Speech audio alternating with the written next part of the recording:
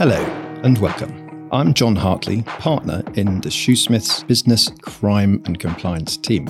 Welcome to this first episode in a series of podcasts designed to give you, the listener, an overview of the current sanctions regimes in the UK and abroad. What I thought would be a very good start would be to give you, in this first episode, a brief history of sanctions and embargoes and bring you up to date as to where we are today. In this mini-series of broadcasts brought to you by the Business, Crime and Investigations team, we'll explore the history and development of sanctions. And so today we will have a whistle-stop tour of the history and development of those sanctions, and to give you an idea as to the enforceability and effects which have led to the development of sanctions today.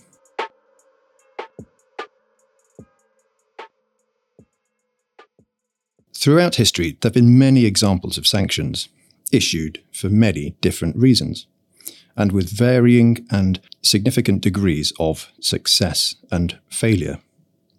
Today, in 2022, when discussing sanctions, we immediately think of Russia and Ukraine. But as I said, sanctions are not new, and they are far from perfect. So, sanctions, what are they? Well, a sanction is essentially the adopted name for a non-aggressive punishment issued by one state or country against another. Supposedly, they're supposed to be non-aggressive, and they can take forms of financial sanctions, trade sanctions. And as we discuss through these series of podcasts, we'll expand on all of the different types of sanction which have developed. So to a brief history, if you don't mind indulging me. To the best of our knowledge, the earliest example of one state imposing an economic punishment on another was known as the Megarian Decree. And this was issued around 430 BC, so that's some 2,500 years ago. This was issued by Athens on the town of Megara. Just to give you a little history lesson, this was when Greece was divided by Athens and Sparta, governed, of course, by the Athenians and the Spartans. And the decree issued by Athens was widely seen as an act of vengeance rather than a method of peacekeeping. The decree was essentially a blanket ban on the town of Megara and its inhabitants. The reason that was enforced was because Megara had taken in refugees from Athens.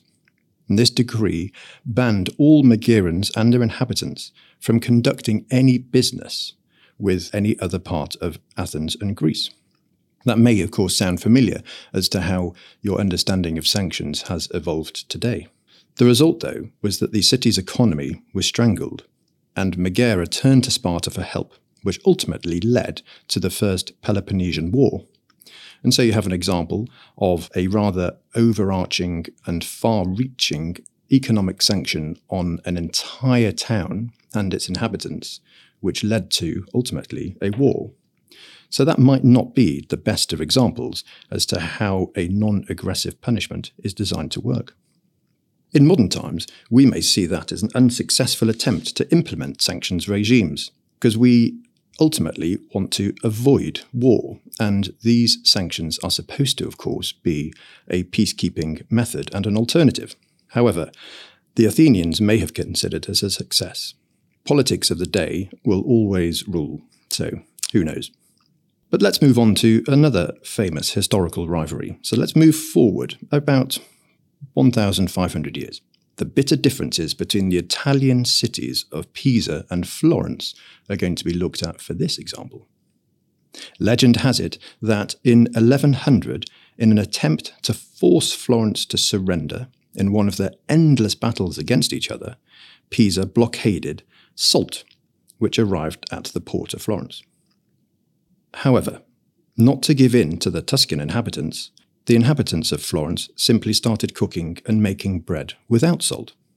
Perhaps this is another example of an utterly failed embargo and an attempt to inflict punishment on an entire population of individuals. Moving on another 800 years to wartime in Europe. In 1939, the UK introduced an act which may be the founding blocks for the current sanctions regimes we have today. The act is known as the Trading with the Enemy Act and is, of course, still in force today. Trading with the Enemy Act makes it a criminal offence to trade with the enemy of the state during a time of war. And the punishment, if you're interested, is a maximum of 7 years imprisonment, and as I said, is still in force today.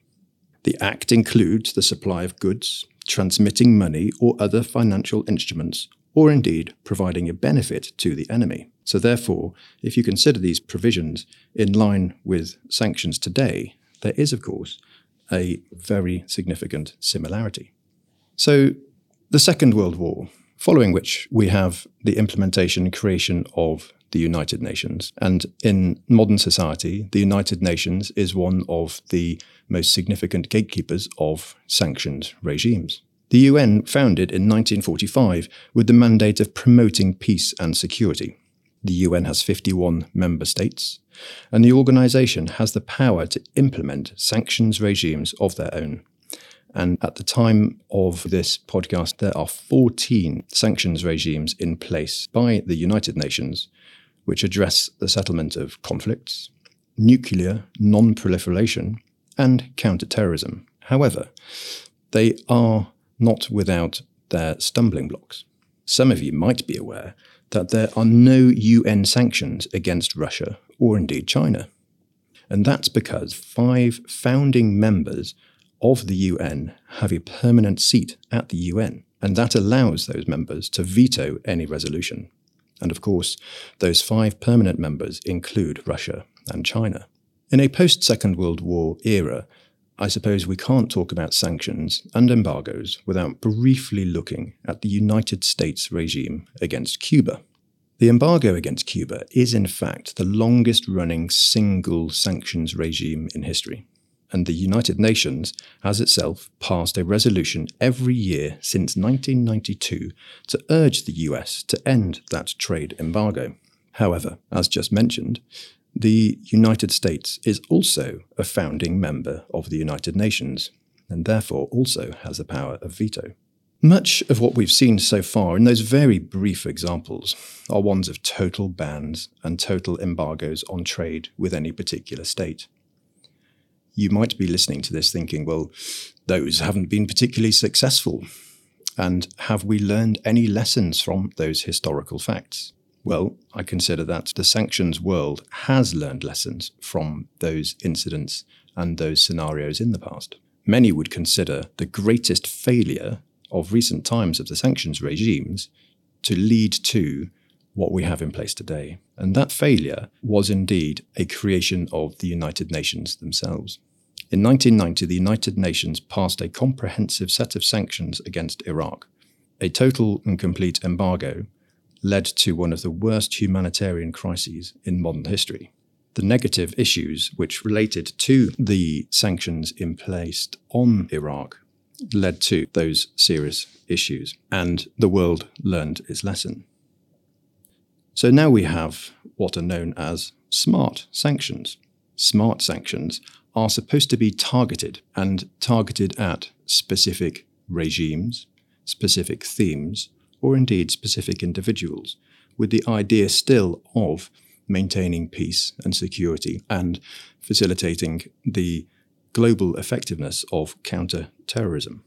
Until the UK's departure from the EU, we followed the EU sanction regime.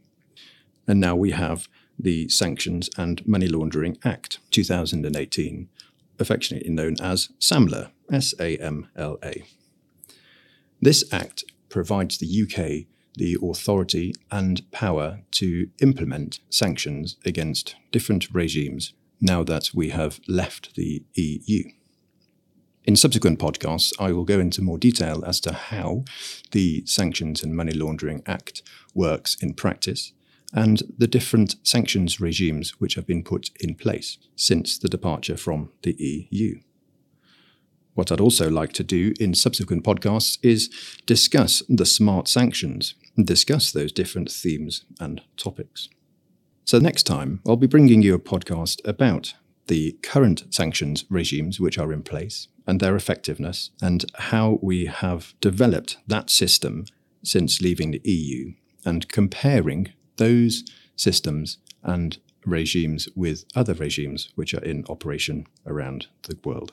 I hope that you've enjoyed listening, and I look forward to presenting to you on the next in this series of podcasts brought to you by the Shoosmiths Business Crime and Compliance team. Thank you.